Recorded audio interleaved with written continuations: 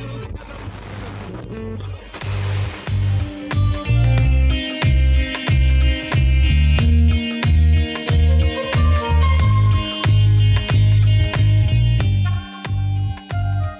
and welcome to Divided by Brand, the weekly podcast show for entrepreneurs, business owners and influencers. If you want to learn more about branding, hear from industry experts and first-hand accounts about ways that you might find yourself divided by your own business's brand, then this is the show for you. Join me, your host Dan Ocock, a brand identity specialist with over 20 years design experience and founder of Vi Design Co. I'm going to talk everything brand, but more specifically, I want to go behind the scenes of real-life brand challenges that businesses and individuals have faced that has left them divided in their mind or divided by the people around them.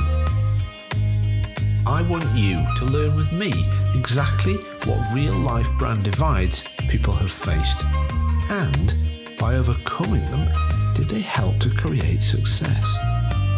It's the show that's going to have a host of different branding stories. I'm going to be speaking with people on personal branding, corporate branding. I want to speak with artists and designers, even streamers. I want to put these guests in front of you and get them to open up about their own brand divides. And I think you'll agree, that's quite enough jazzy intro. Can we just start the show, please?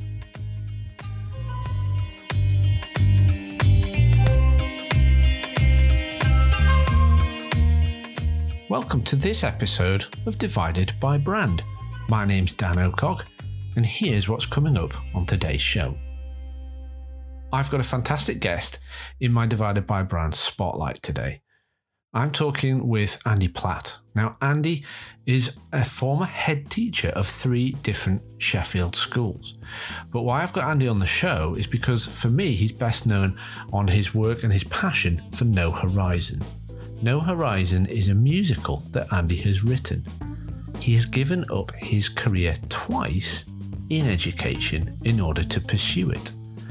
I want to get behind the scenes of what made Andy stop what he was doing in his career to pursue what he loved doing in his spare time. How did he manage to take what was almost a sideline passion project into something that people would pay to come and see? Join me as I speak to Andy and find out his biggest brand dividing moments so far on his journey. And also I've asked Andy to come up with who his boldest brand of this episode will be. Whether it's a business or a personal brand, I want to find out who he thinks is doing a good job at the moment.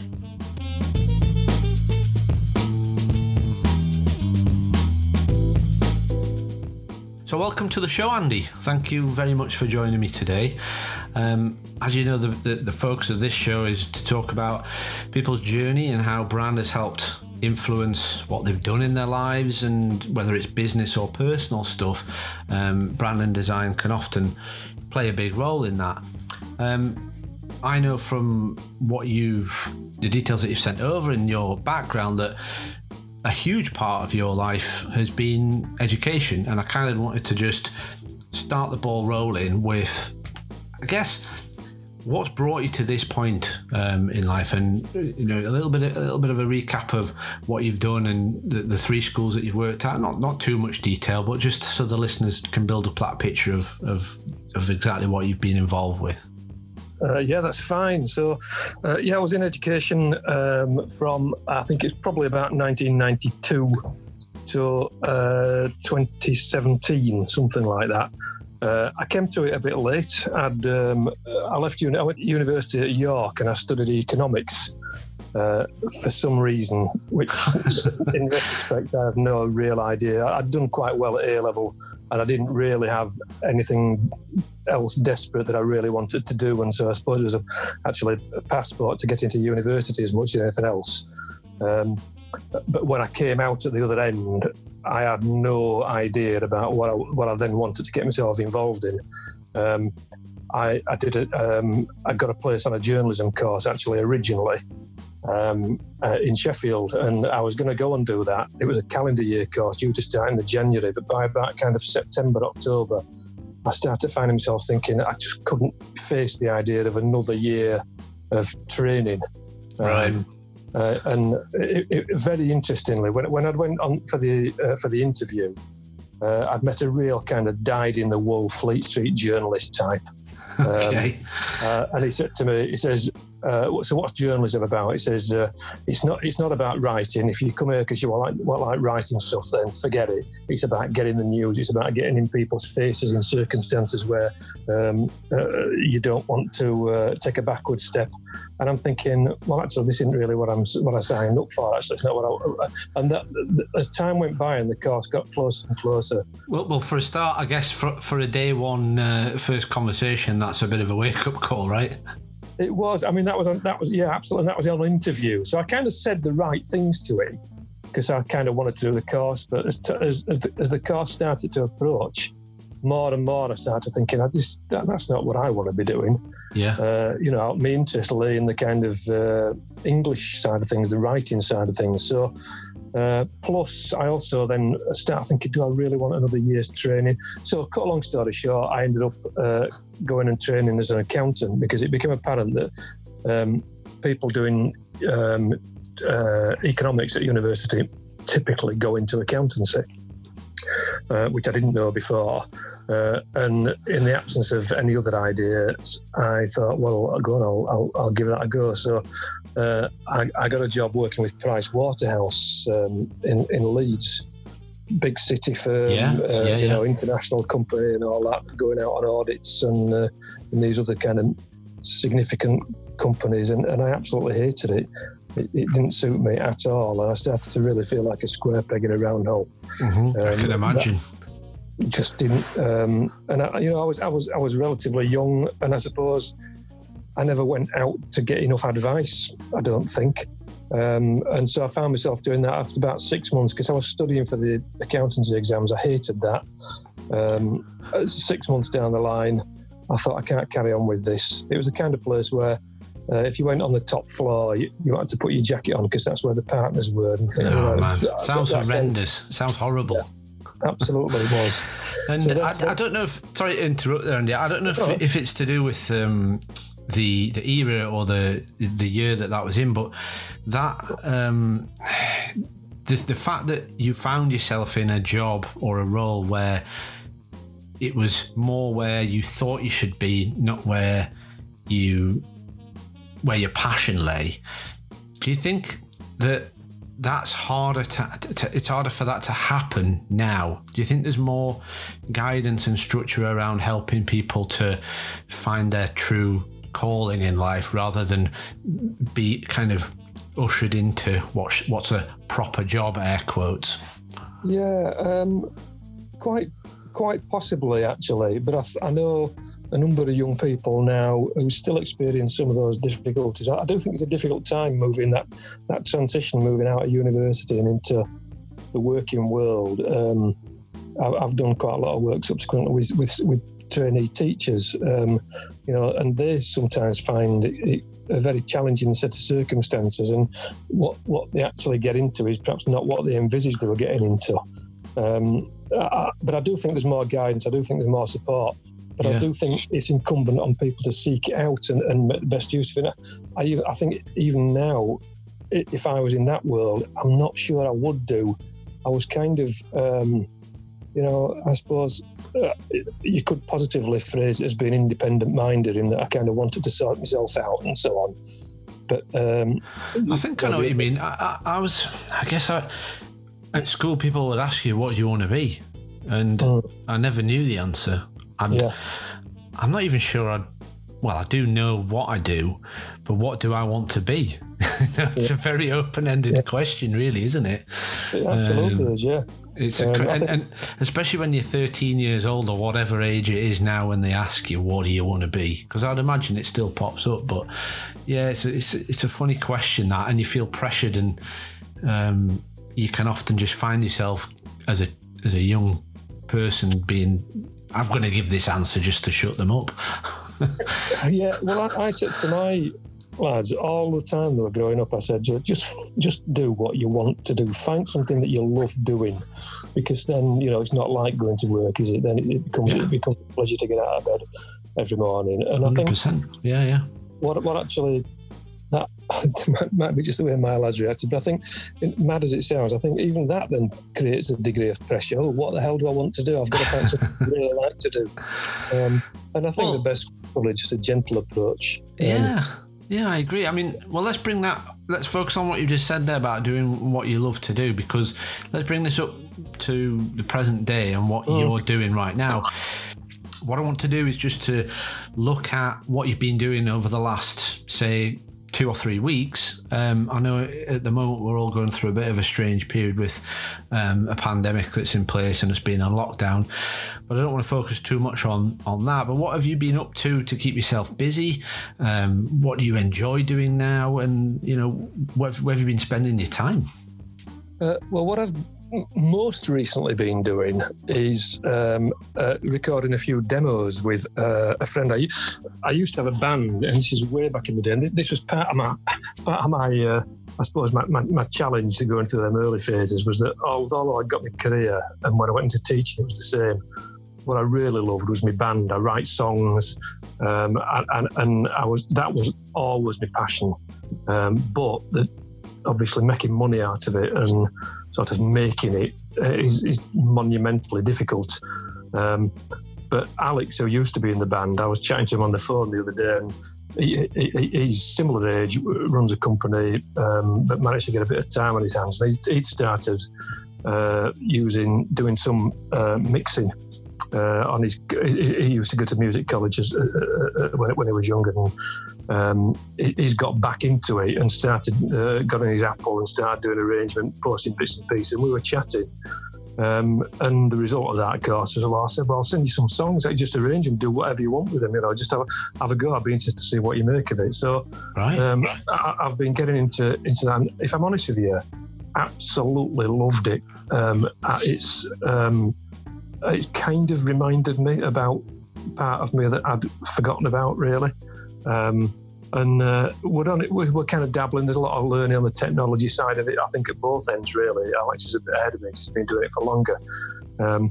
But things have been back. I'm on GarageBand. He's on a different piece of software, but thankfully they're compatible, and we kind of mail bits and pieces to each other. So that's awesome. That's the total joy. So you've basically had a lockdown reawakening of the musical passion and love that you had from yesteryear.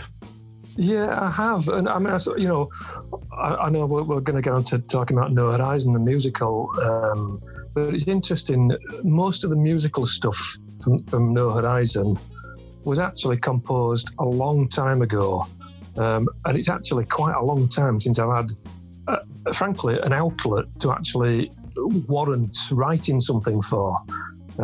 Because it's about purpose. I think a lot of it is with me anyway. I've kind of written stuff for myself. It sits on a piece of paper or it sits on a recording on my iPhone or whatever, and then that's it. Nothing else happens to it afterwards. But working with Alex, I kind of, there's a degree of obligation in that, I'm getting stuff across to him, and it gives me a little bit of a deadline, a sense of urgency. And that's how things come about. I've been so immersed previously in No Horizon, the project, that I've kind of neglected a lot of this the songwriting side of things. I did do a gig about 3 years ago, something like that, fairly informal, impromptu affair. But yeah, really, really enjoying it. So it has, there's a reawakening there. I think that's really good to hear, and I think that I've had it before with my art, my creative side of things, when I but I parked what was my talent for drawing and being artistic. Probably when I started to get more into digital design and actually being a professional graphic designer, the art stuff just kind of played second fiddle. And it wasn't until, let me have a think on years now, let's say 10 years ago, I started to see an emergence or more people producing art and putting it out on social media, and I'd be like, "Ooh, I like the look of that. That's really impressive." And slowly but surely, I got back into it and found myself enjoying it so much. It was a complete escape from everything. It was like a real awakening of stuff, and that then served as a springboard for me to go on and set up an online shop, start to produce some art that I could then sell, gain a following, brilliant. And it kind of spiraled. It went from there, and I made a decision. And I don't know what your stance will be on it with music, but I made a decision with my art. After a while, I said, I'm choosing what I want to draw and when I want to draw it. And for now, I'm going to keep it like that. So rather than try and make a living at it, I only draw when I want to draw. And it's like a passion. It's a sideline project, if you like. And it stays like that. Yeah, no, that's really interesting, Dan. And there is a parallel there, definitely. I think that one of the things about that kind of activity, whether it's playing, writing music, or whether it's drawing, you are using a different part of your brain, aren't you? And I think that's something that in the kind of cut and thrust of getting things done, moving things on, trying to get this successful or make that happen, it's very easy to neglect that more reflective side of the brain, which is where often your insights come from. And I think that's something that absolutely happened to me over the last, through all my time in education, it was all about getting planned, ready for the next lesson. It was about doing the marking afterwards. It was churning your way through an existence. And to start with, when I started out embarking on my teaching career, I was able to kind of keep the two things running parallel, but as my responsibility started to take over in teaching, I became a deputy head, then I became a head. Our kids were growing up.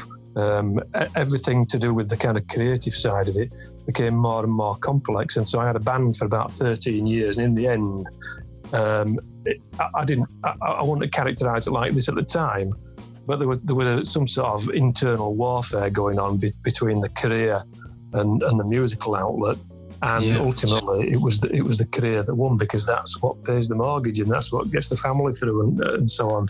So I absolutely welcome now a chance to be doing more of this. What will come of it, I've no idea, but in a small way, I'm even quite happy with that. Not having a proper plan for it. I agree.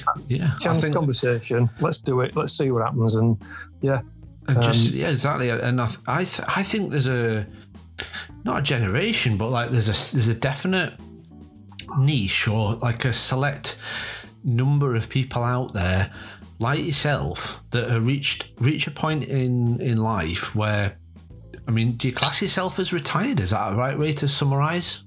Well, that's a really interesting question. So I suppose technically I am at early retirement, and this is what happened to me. So basically I was head in a fabulous school, lovely staff, lovely kids, great parents, lovely community. I couldn't have wanted a nicer school. But I've been a head for 10 years and been round the cycle of school development for 10 years. And then No Horizon started to gain some traction. And ultimately, I got to the point, we'd been to Edinburgh with No Horizon, had an absolute blast, and it went down really well. And that was kind of quite a seminal moment, really. And I went back to school in the September. For the first time ever, I'd done no schoolwork over the summer, because basically we were in Edinburgh for 4 weeks. Got back in October, September, we were due an inspection at any time. I felt way behind in terms of preparation. I've always been kind of quite belt and braces, and that didn't sit comfortable with me. But at the same time, I got this kind of burning, reignited passion for doing creative things. And my career really reached a bit of a crossroads, and I discovered that if I took early retirement, I could get by. So it's not especially lucrative, but it's certainly manageable.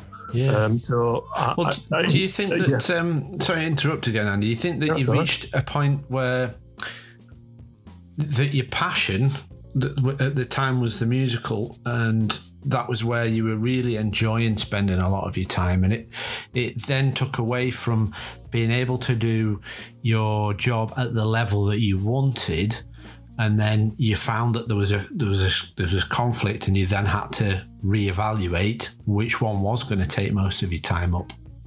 That's absolutely spot on. It's a brilliant question, and the answer is absolutely yes. I'd gone back to school. I knew that the thing about Edinburgh is that you are very much immersed in this bubble of activity that's not the real world, and I have to, I wasn't naive, so I went and experienced that and loved it. I knew that life wasn't going to carry on like that. But it did put into sharp focus the spring in my step when I got out of bed in Edinburgh compared with how I felt when I was getting out of work. Yeah. And the first term back, when I was in school, I felt it was probably the most difficult term that I had in education, because I was really wrestling with what am I going to do? Mm-hmm. And it got to Christmas. And I just thought, to hell with it, to be honest with you. This is where I am. There's that expression in the leap and the net will appear. And so I thought, well, let's just do it. So I leapt, supported by Rachel, my wife, who was very understanding. She knew I'd kind of reached a bit of an end. It was very, very sapping is the education world nowadays. I would imagine that she knew long before you. I think that's a trait of other halves and wives, that they can sense when things aren't right, when there's that imbalance in the force, if you like, can't they? Long before you actually make the decision. Yeah. Yeah, so it was in the end, and it was that whole thing, once I took the decision, once all the indecision disappeared, all of a sudden the world was a different place. Yeah. And that's where you start to get more resourceful, isn't it? You when you cut the cord, and slightly cliched, I suppose, but it's sink or swim, isn't it? And I had to find a way. It's just a real awakening. It's a proper moment, isn't it? Yeah. It is. I found that with the whole coronavirus thing more general, not specifically about me, but basically, there's all sorts of people who are suddenly thrust into these unfamiliar circumstances and great challenges. But human beings are so resourceful when forced to make things happen. You see it all over the place. People finding solutions to complex problems because they need to do. And suddenly, it's that thing. There's an explosion of imagination and possibility, I think. Yeah. People seek solutions. Agree, 100%. But when they would not, people would have typically been happy to have pursued the status quo, and I think that's what happened to me. But I did know that. I couldn't. I was someone who was always very committed to my job, and I didn't feel like I could have just carried on treading water. I suppose that's quite a relevant thing. I knew that I would have gained no satisfaction whatsoever from simply taking the money and keeping things ticking over. Some people, it doesn't work. I mean, it just, for me, having been there as well, it harms you mentally, and it affects you on every level and aspect of your life as well, because you're not happy at home, the people around you know that they're not happy, etc. It goes on. It's just a loop.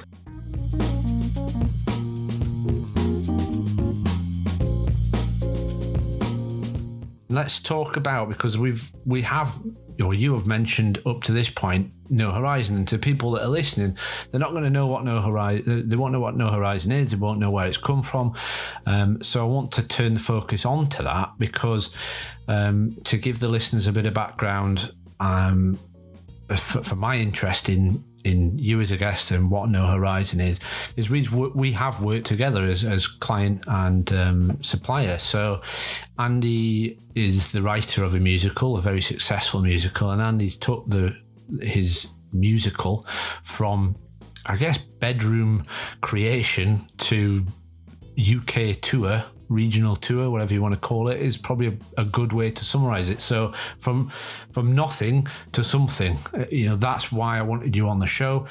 I've come in and worked with Andy at a very, I think, the latest stage of the project. And so I want Andy to tell the listeners what that journey's been like. And I'm going to kind of get you to talk a little bit around it, and I'll kind of probe in with, the questions and the challenges that you face. But No Horizon, I'm going to ask people that don't know the story or the background to go to the website. I'm going to put the link in the show notes, which get published with every episode. So I don't want to go too much into the whole storyline, but give us, I guess, the question that I want to ask you that will give people that first insight is why write a musical, and how did you choose the subject?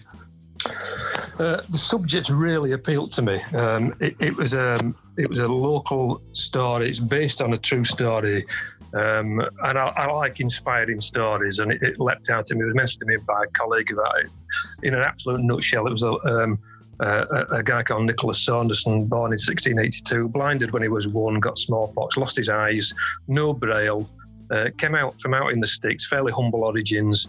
And yet he had this brilliance for mathematics, and very, very insightful individual in many areas. He taught himself to read by running his fingers over the gravestones in the local churchyard, and ultimately ended up as Lucasian Professor of Maths, member of the Royal Society.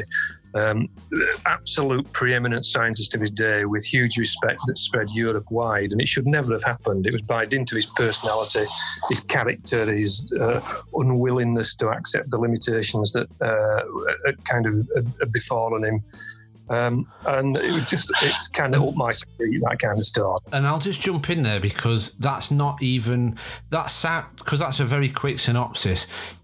Nicholas Saunderson's story is phenomenal, and I would urge anybody who's just listened to that and thinks, hang on a minute, what did you just say? Please go and read what is on the No Horizon musical website and delve into his story. And it's nearly unbelievable, isn't it, Andy? It is, yeah. And I mean, the kind of icing on the cake for me really was the fact that nobody knew who the hell he was. And so that forgotten story, it just seemed like just a brilliant opportunity. Why I decided to put it into a musical, the odd thing is I don't really like music theatre. A lot of it. I'm not good. I can't stand stuff like Cats, and I like stories. That I always have done ever since I was a kid. Yeah. But what I don't like is Starlight Express, that kind of thing. It's just unbearable. I think I share that same view. I'm not one for a musical, and I don't really do any of the kids stuff either. The Disney stuff, I just cannot bear it. Yeah. So I don't kind of quite know. What had happened was that when I started teaching, because I got an interest in songwriting, the absolute beginnings of it all, I had a pupil who wrote a really good story. We'd been to a mill and she wrote a really good story, gave him a scenario. And for some reason or other, I thought, I could put some songs to this and we could do it as a school play, if you like. So these kids were 10, 11. And so I wrote some songs and we did it. Freedom Road, it was called. And if I'm honest with you, what actually happened was that I got loads of really good feedback, which completely bowled me over, and I got a bit carried away, really, I suppose. So it was that thing about positive encouragement, basically. And so then I start thinking, maybe I can do this. And so I then wrote another one. Again, we used to take the kids out at school, and it was all about the educational side of it, really, to be honest with you. It was all about, I saw what it could do for quiet kids, for kids who passed under the radar, who suddenly started to shine and have, found gifts in kids that otherwise wouldn't have been found. And I loved that. And so it was largely the education side of it. Then when I heard this story, I decided I wanted to do something for adults. So this is way back in 2003. Yeah. And I'd written something with a colleague, and we were going to write the Saunderson show as a pair. And then she got pregnant, and by this time we got a big Arts Council grant, and she said, I'm not going to be able to do it. So I think it was Christmas when I found that out, sometime around about then, and we were due to do it, I don't know, summer, May, I don't know. But all of a sudden there was huge pressure on to get it written. I used to write the song, she'd write the script. So I had no alternative really but to write the whole thing myself. And that's how the original, it was a community musical, massively different in many ways to what it's like now. I'll tell you what, let's go into some of the details because I'm quite keen to look at the differences from a production standpoint. And one of my questions was, what was the first version of No Horizon like? Now, I want to know things like, where was it, and how many people came, how did you get your tickets out, did you publicise it, any of that kind of stuff. What did that first performance look like back in the day? It went down really well is what I'd say, but when I look back on it myself, I just know it was so monumentally flawed. But I think we were blessed because we had a cast of about 80 people. We had a choir in it. We did it at Penistone Paramount. It was a story about Thirlestone. So what I got really was a really, really warm audience who were up for it, plus lots of people in it who then bring their either parents or their kids or their grandparents or husbands or wives. So in actual fact, there was a load of local interest in it anyway. So the audiences were good. The response was really good. And again, I had it bombed at that stage, I would have probably abandoned the whole thing. But there was a bit of a vibe about it in Penistone. Again, just positive encouragement just enabled me to see that there might be a future there. And then at that stage, what was very similar then. Just to put a bit of context in there, Andy, when we've just said Penistone, now Penistone's the town where both myself and Andy, that's the biggest town that we're near to, and the story about Nicholas Saunderson is in Thirlestone, which is only a couple of miles up the road. So there is that sense that whole community are intrigued by it, right? Yeah. That's exactly what it was. And also, that local heritage aspect to it, there was a lot going for it really, in the sense that people latched onto it. But I always felt like the story was something that which would translate way beyond Penistone, because the human interest in it, the kind of rags to riches, the unforgotten true story, it just seemed to have such a lot going for it. And it's an earthy and gritty kind of musical. Oh yeah, probably closest in character perhaps to Blood Brothers, in the sense that it's got, Blood Brothers is not schmaltzy singing and dancing type thing, is it? It's more like that in the nature of its character, really. You're talking musicals. You're going to lose me if you ask me for opinions on musicals, Andy. I'll tell you the posters look good, but ask me about musicals themselves. But it was homemade. Yeah, Basically, I did it. I had a friend, Dave Cooper, who's still involved with us today, and he was an absolute legend. I've got a friend who was in Penistone Amdram Society, Mike Goodwin, and he directed it. And it was all very much kind of, I know this person and we can do that. So I designed all the posters. Me and Dave went around Penistone putting things up on lampposts. We were ringing local radio stations and just we were doing everything. And in retrospect, how I did it while I was deputy head, I have absolutely no idea. You were passionate about it, right? You wanted to do it that much that you went out and did it yourself.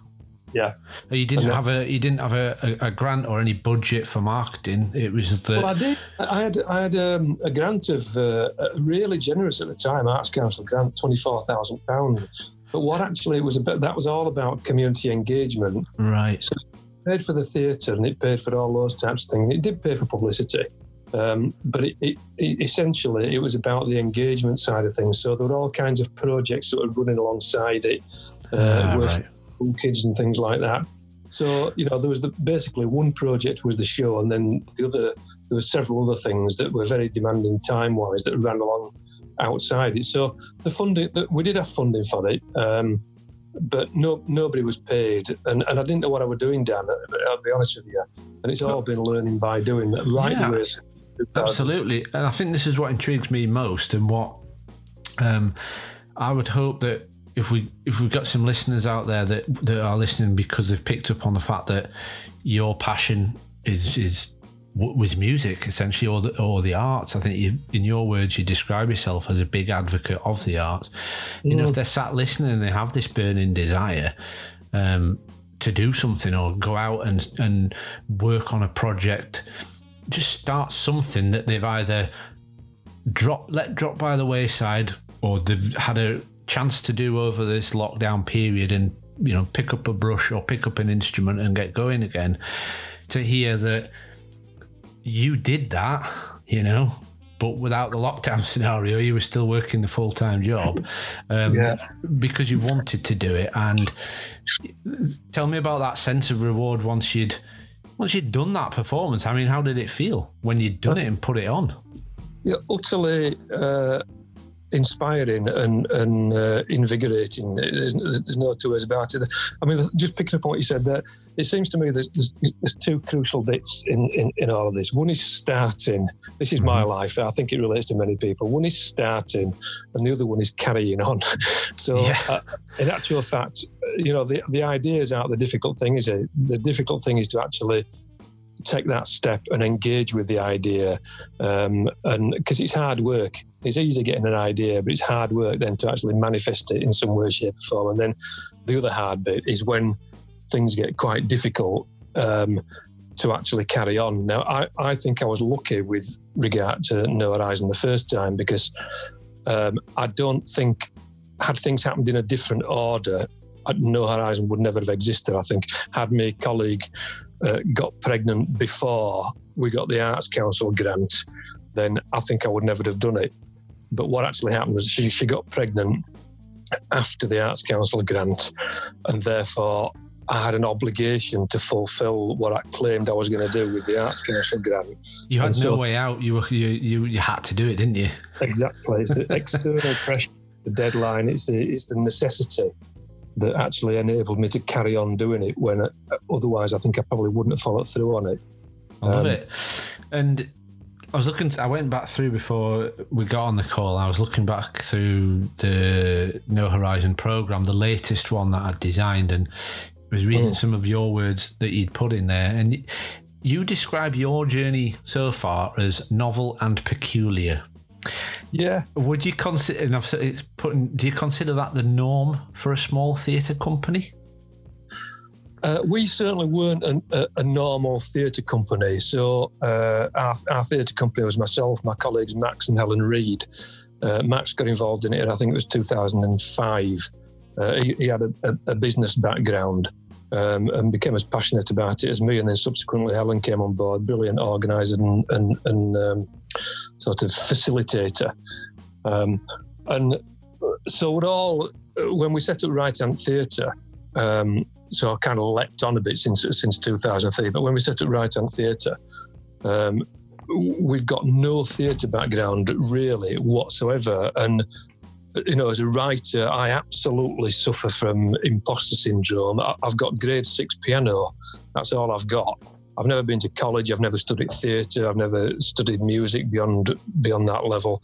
But what we had got, I think, was loads of transferable skills from our professional careers. Mm-hmm. So that enabled us to, that gave us a background of understanding about how things work professionally. But what we lacked was the understanding of the theatre world. So we had, if we had our time again, even right back when we did it a second time in 2006, we'd have fundamentally done that year differently. But we didn't know, and there's something brilliant about just learning by doing, isn't there? And that resourcefulness that you need. And ultimately, it's been a totally fascinating journey, because I can chart it all back, various key points. And when we'd done Edinburgh... Yeah, well, let's talk about Edinburgh, because that's a big part. That was a big thing to happen, right? You took the show up to the Edinburgh Fringe. We did, and we did it up there for a month. And it was the kind of thing that if you knew what you were getting yourself into, you might think twice about it, but it seemed like a good idea at the time, really. We were going to go and do a week originally, or I was pushing for a week. I think Max might have done 10 days, something. I forget exactly, but we were certainly only going to dip our toes in the water. And then perhaps on reflection, we started thinking, well, by the time we've got there, we'll be coming home. So we decided we'd do a fortnight. And then we started talking to people. There was a PR lady who helped us a lot. And she said she'd only take us on if we were doing the full month. And her rationale was, she said to us, well, if you only do a fortnight, you'll be going home before you started. And just when you start to get some traction, you'll be on your way out. And so at that point, we started thinking again, and she was absolutely right. You know, it's a gradual, slow burning build if you're lucky at Edinburgh, and we were lucky. So we started with an audience of about 30, and by the end, the top one was just under 200. Awesome. So it worked brilliant. But then we kind of thought we'd take you there to put it in the shop window, and we did it, and we were on a real high. We kind of came home but then we realised that the shop window ceased to exist, you know, and that people weren't beating a path to our door. And the next steps were just as difficult as anything else, because basically the thing about theatre is it sort of evaporates when it happens, and you're in this bubble and it's all brilliantly exciting and all camaraderie of being in a great team that's functioning well together. And then it finishes on the last night and everyone's on a high, and then you all get home and it's gone. And then it's done, yeah. You know, might you be interested in this? And they said, well, when are you putting it on? I'll come and see it. And you think, well, just bloody put it on. Didn't come and see it. So we got involved with Ian, who is a fabulous guy at Barnsley Civic. Let me just, before we get on to the Barnsley stuff, Andy, the Edinburgh Fringe, when you took it up to the Edinburgh Fringe, that was one of the first times that I got to work with you and Max on some of the design work and some of the branding. So I think that must have been the first time where you'd needed or sensed that made that decision to engage with a professional in order to promote, you know, through posters and get some marketing out there. Is that right? Was that on the advice of other people that you needed to get that on board? Well, it wasn't the first time, actually, that we engaged with professionals. I probably never talked to you before about this, but in 2006, so 2003 was massively homespun. 2006, we did it on a kind of very, I suppose, professional in inverted commas footing, because it was professional in the sense that everything around it was professional, but including design. But it was... we didn't pay the actors anything. I think one person may have got paid something. So on the stage, it was an amateur performance, but everything around it in terms of the publicity and so on and so forth was done to a much higher spec than we'd done it before. And if I'm honest with you, it was done really well. We did it looked very credible.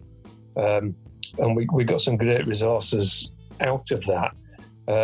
But again, we learned through that the materials that we had in advance of that didn't suit us when we went to Edinburgh, for example, or didn't suit the next stage of the journey.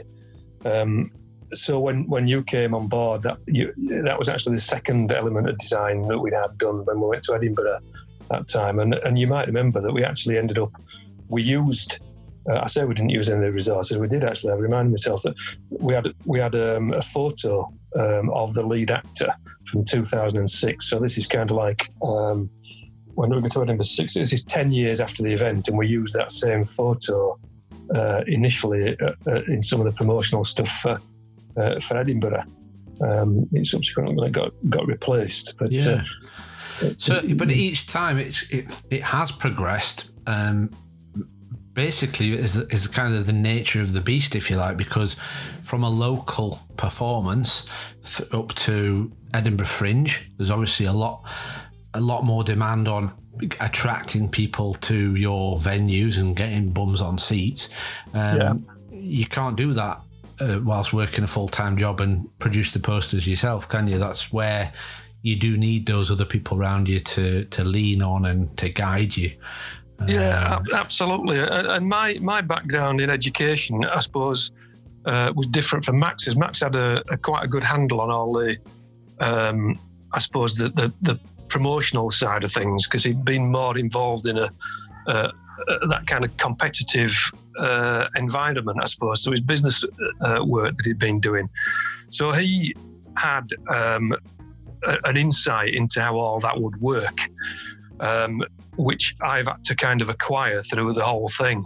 And when I do look back at the various evolutions of the show, every one has moved on in a quite a considerable way ever since we first set out. And I suppose, that's been one of the great rewarding things about it all, has been the kind of personal learning through the whole thing. Well, that's one of the questions I wanted to ask. If you met yourself 10 years ago, bumped into Andy in a bar, well, it wouldn't be a bar, it'd be the Huntsman, knowing you. If you met yourself in the Huntsman 10 years ago, what would you say to yourself? So 10 years ago, that was 2010, wasn't it? Yeah, I can do that maths. First off, I'd warned myself that in 2 years' time I'd be about to have cancer. Maybe I wouldn't do that. Might not be a very good thing to do. No, I probably wouldn't do. But I could, in terms of advice, Dan, there'd be too much to mention, to be honest with you. It would be. All right. Well, pick at least 1 or 2 points that you'd say, right, you're going to need to know this, or don't do that, or whatever. Just a couple of things you'd look back on. Right. Two most pertinent things, I suppose, in relation to branding. Yeah, keep it on with the theatre side of things. What things would you? Yeah. From your perspective, then, the branding side of things, about a really coherent message that runs through everything, and I think we did do that pretty much at Edinburgh. We didn't do that in 2006. We had for example, the front of the programme looked different to the posters, and there were other things. So there was a variety. We had some PVC banners done that didn't have any kind of logo on. So the consistency of the marketing and branding message, I would say, would be an absolute essential. And when I think about it, even at Edinburgh, I can picture at least 2 images that were used for the show. Whereas I think when we were about to embark on the cancelled tour most recently, that was everything that we had. The image ran through everything that we were doing, I think, in a much more consistent manner.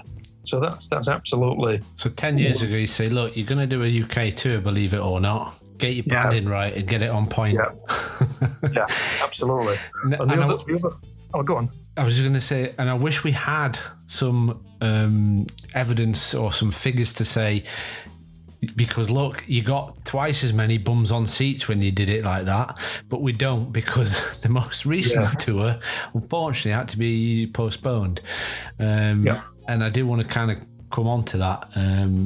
Give me a last point though. If you'd met yourself 10 years ago, have you got anything else you'd say? Yeah, absolutely. Find a better way of trying to get involved in the professional theatre world, because that became the absolute catalyst. So when we came back from Edinburgh, we thought we'd put it in the shop window, but actually, essentially, we'd reached a dead end. But what happened was that the Ian Morley at the Barnsley Civic, who was going to come and see the show at Edinburgh and never did do, because he was driving up and had a shoulder problem, I think, or a back problem, and went home. But to his eternal credit, went to see Ian afterwards, and he made us artists in residence at the Civic. And that was an absolute catalyst. That nothing would have happened except for him doing that. So basically, it was the first bit of credibility that we had in the arts world professionally. So my advice to my old self in 2010 would have been try and get to that point much earlier, because that's what started us on the way. I guess embrace or look for the right support around you is probably a good summary. Then, surround yourself with people who value and appreciate what you're doing. Avoid the naysayers. Yeah. And there's plenty of them. Everyone's a naysayer. Yeah. I think if I'm absolutely honest with you, through the whole No Horizon thing, I have had monumental support from people. The naysayers, I've only ever been in the form of the odd review, and we found at Edinburgh, we called them reluctant husbands, countless people who didn't want to come, but the wife wanted to come. But we saw afterwards in the bar or whatever, who were saying how glad they were that they'd come. And we knew it got to people. Some people love the science side of it. Some people love the story side of it. Some people love the heritage side of it. Some people love the music side of it. Some people love the fact that it's about challenge. And we talked to a lot of people who got a perspective of their own, where their lives involved a good degree of challenge and hurdles, disability, alcoholism. And it cuts through all of these different, and can people connect with it at all these different levels. And the last thing we wanted to do was market it in a way that would not get something across about this. And so, in terms of a kind of a coherent branding message, we were trying really to ride 4 or 5 horses at the same time. Well, we did. We worked together on it, and we did spend a long time getting it right. It was important that we got the right visual in every sense, and we got the right message, and we came up with the right identity, the right logo mark for it to be used. And you'll remember if when we first set out, some of our early attempts would have absolutely turned off that mainstream audience, I think, in retrospect. Yeah. I remember we changed the basic colour, didn't we? Because at one stage there were blue designs coming through based on a blue theme. And we wanted to make it a redder theme, which was a much more warm and inspiring kind of feel to it, rather than that we felt like it was getting a bit cold. Absolutely. And I think we explored a lot of different options, and we just, we made sure that we discussed, and as any creative process is or should be, feedback driven, looking at what's going to work for each audience. I think we got there. Now, I was really happy with how everything turned out. And I think if people do go to the website, they'll get a sense of all of the visual elements that I created, or we created together, to promote the show. And I enjoyed working on that. And I was actually going to say to you, when you were mentioning about reluctant husbands and people that would come and see the show, I know of at least 2 or 3 families within the locality that had bought tickets to go and see the performance down at the Barnsley Civic, and they didn't buy tickets the first time round. And that is husband and wife both.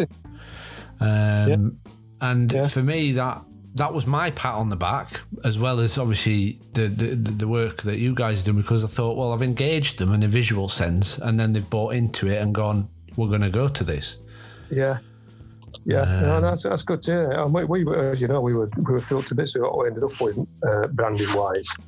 And it was a lengthy process, wasn't it? Some of those early attempts that we had, they were thinking it's not quite right, and then in actual fact we ended up using the basic stock image on a lot of the posters. On the posters was an image that we'd not really intended having an image like that, was it? The image of the central character, a very kind of proud, positive stance. Yeah. And we weren't thinking about a character on it at all to start with. I think you just have, we went with what felt right, and we tried out a few things. We obviously worked as a team to make sure that it was what we wanted. But yeah, I mean, let's push on from that and kind of recap, or at least summarise where you guys have got to with No Horizon. So as a performance, you did it did the local stuff, you did the Edinburgh Fringe. I'd definitely class that as a massive success. And then it kind of went quiet, but then it came back with a real bang. And this is what we have really just gone into, but the latest iteration of No Horizon really was to get you into new venues, bigger venues, with a much more modern, is it modern twist the right way to phrase it? Yeah, absolutely, yeah. And that was all planned in for this, well, what are we in 2020, so for the last 3 months you should have been out and about, right?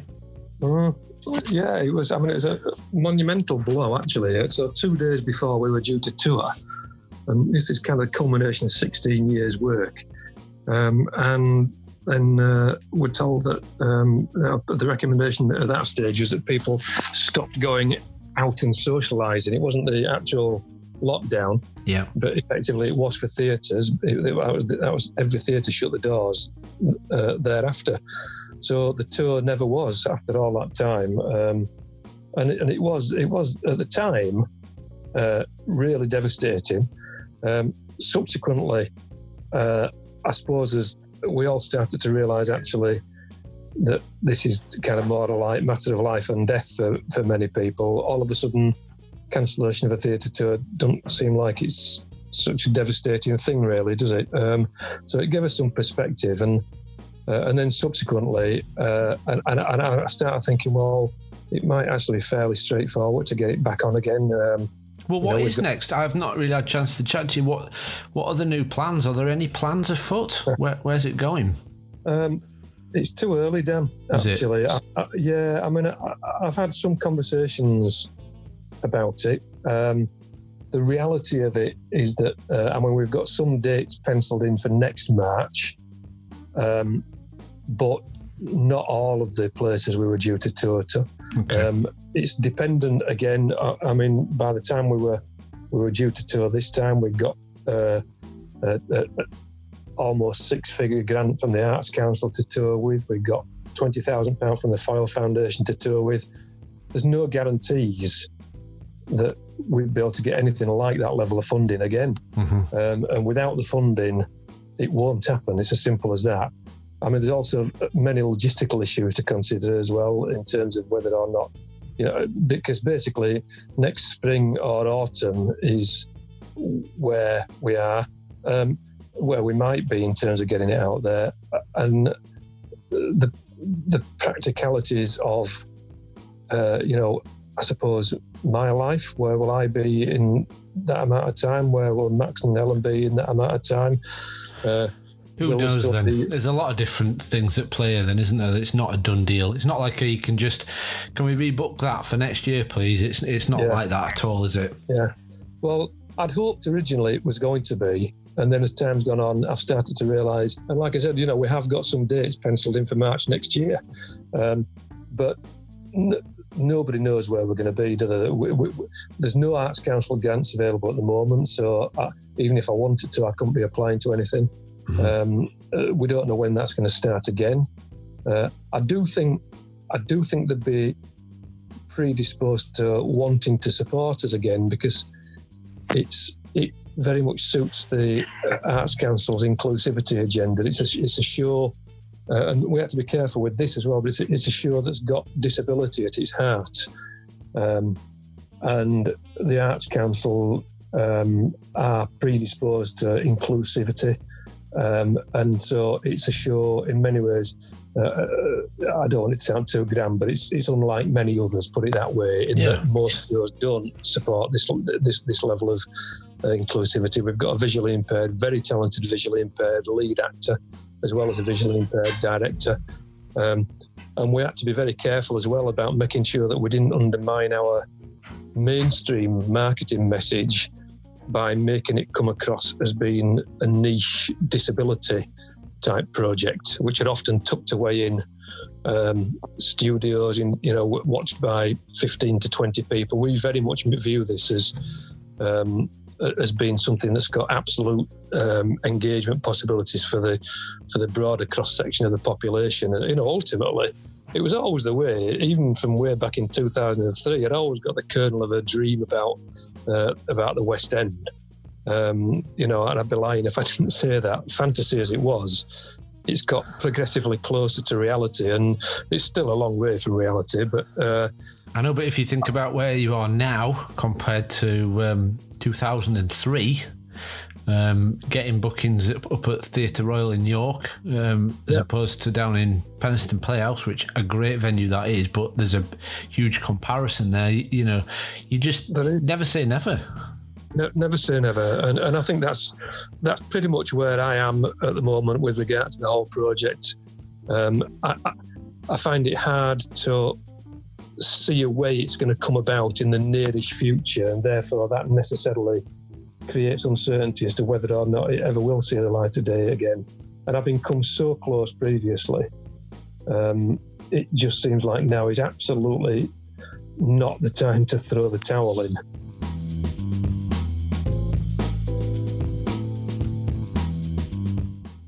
What I always ask my guests, Andy, is I like them to choose one of their boldest brands, or a brand that's really wowing them at the moment, and I make it the boldest brand for each episode. Have you got a brand that you would like to feature on the episode? It's very tongue-in-cheek, Dan. Yeah, very tongue-in-cheek. But yeah, I have, yeah. Who's doing it for you then? Tell me, who have you chosen? It's brand Boris. So I think Boris, in terms of doing exactly what it says on the tin, if you like, he established himself through Brexit and through the general election, in my eyes at least, as someone hugely unreliable, a liar, a charlatan, no moral compass, and most recently is conducting himself in a way which aligns perfectly with his brand. And I just think he would be my brand of the day, if you like. I think brand for the episode. I like it. I mean, yeah, no one's come on and put it in or twisted it on its head in a way. So it's a brand that's doing what it says, but not necessarily for the good of anybody. Not in my eyes, Dan. Not in my eyes. Well, I'm not going to get political. I'd not focus on that at all. But I admire the artist in you turning that question on its head. I'm not going to put a link to anything to do with Boris or that party in the show notes, but I hope a few people have had a bit of a smile out of that. Well, that's take it in the spirit it's intended. Absolutely. Well, listen, I kind of want to round off and just say that I've really enjoyed chatting to you, Andy, and I would hope that any listeners that have listened to the entirety of this have really seen your journey from doing something that you hated and having to change course. And I'm talking about when you did your accounting, you were like, nope, this isn't right. And finding yourself into that zone of a career path that so many people do. And a lot of people end up in a career path that they love. But you found yourself in the career path that you loved. And then not that you fell out of love with it, but you remembered a passion or a love for the arts, and in particular your music, and then being able to say to yourself, I'm going to follow this and I'm going to do this. I'd want you to kind of summarise with, out of that entire journey, what would you say was that biggest moment, that time when everything changed for you, your biggest brand dividing moment from Brand Andy? I think I'd probably have to say Edinburgh. Coming back from Edinburgh, that was the time when I was sort of thrown into turmoil, I suppose, by about what I was spending my time doing. So that's your biggest brand dividing moment. That's when you reshaped you. I would say. Yeah. And for the better, because you said yourself you experienced that not weight off your shoulders, but just that enlightenment of, I really enjoy doing this, and I'm excited when I get out of bed. It was almost like you'd found your calling again. Yeah, it absolutely was, and I, if I think most people have something in there, don't they, that they actually that they love doing. And, for some people, it might be walking in the countryside. I like that as well, actually, if I'm honest with you, but it might be walking in the countryside. Other people, it's raising animals. Other people, it's artwork of some nature or other. And I just think everybody's got something to contribute. I always felt like in education, there was such an emphasis on reading, writing and maths. And of course, they're really important. And for some people, it becomes really important that they absolutely master them to the nth degree. Mm-hmm. But for many people, all you need is one thing that becomes your thing. I bump into kids I used to teach that were very, very practical kids, but maybe not that academic. And I see what they're doing now, and I think, yeah, well, absolutely ideal. It suits them down to the ground. I won't mention any names, but it happened to me just the other day. And so this is a kid I used to teach at primary school, and what he's doing now, and I'm thinking, what a perfect match. You're absolutely, he's happy in his job, he's totally fulfilling life. And that's his thing. You got to be happy, man. You got to be happy. You have. Yeah. Well, listen, I've just said it already, but I'm going to say it again. Thanks for coming on the show, Andy. If anybody's interested in the musical that Andy has written and wants to find out more, it's nohorizonthemusical.com. I'm going to put a link to it in the show notes. Are there any other links that you want to share, Andy? So have you got anything for your own musical stuff? Is there anything else that you want to add in for the listeners? Well, it's kind of you to ask, but actually know is the answer to that. And I think that's partly what I'm thinking about with this record I'm doing at the moment. But at the moment, it's kind of demo standard stuff that I'm doing. But it has really made me think that I'll have to get some kind of outlet somewhere or other just to get stuff. If you've got books, you want to put them in a bookcase. If you've got songs, you want to sort of put them somewhere where people can access them. And so at the moment, nothing else to share. Well, look, we'll chat about it over a pint if we ever get back to the pub at some point. We will, Dan. We will. It'll happen. I love it.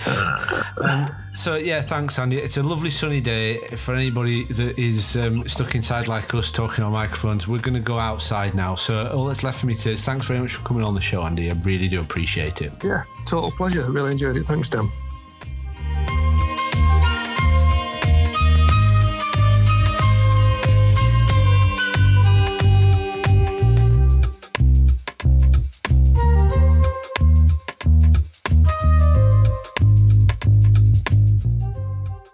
So here we are, the end of another episode.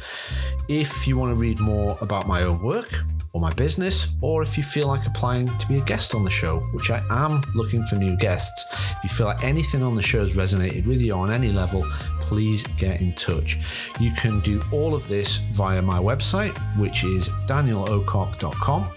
You'll be able to listen to more episodes on there. You can see some of my designs, some of my illustration work as well. You'll also find all my social media channels. So I'm on Facebook, I'm on Twitter, and there is some stuff on Instagram.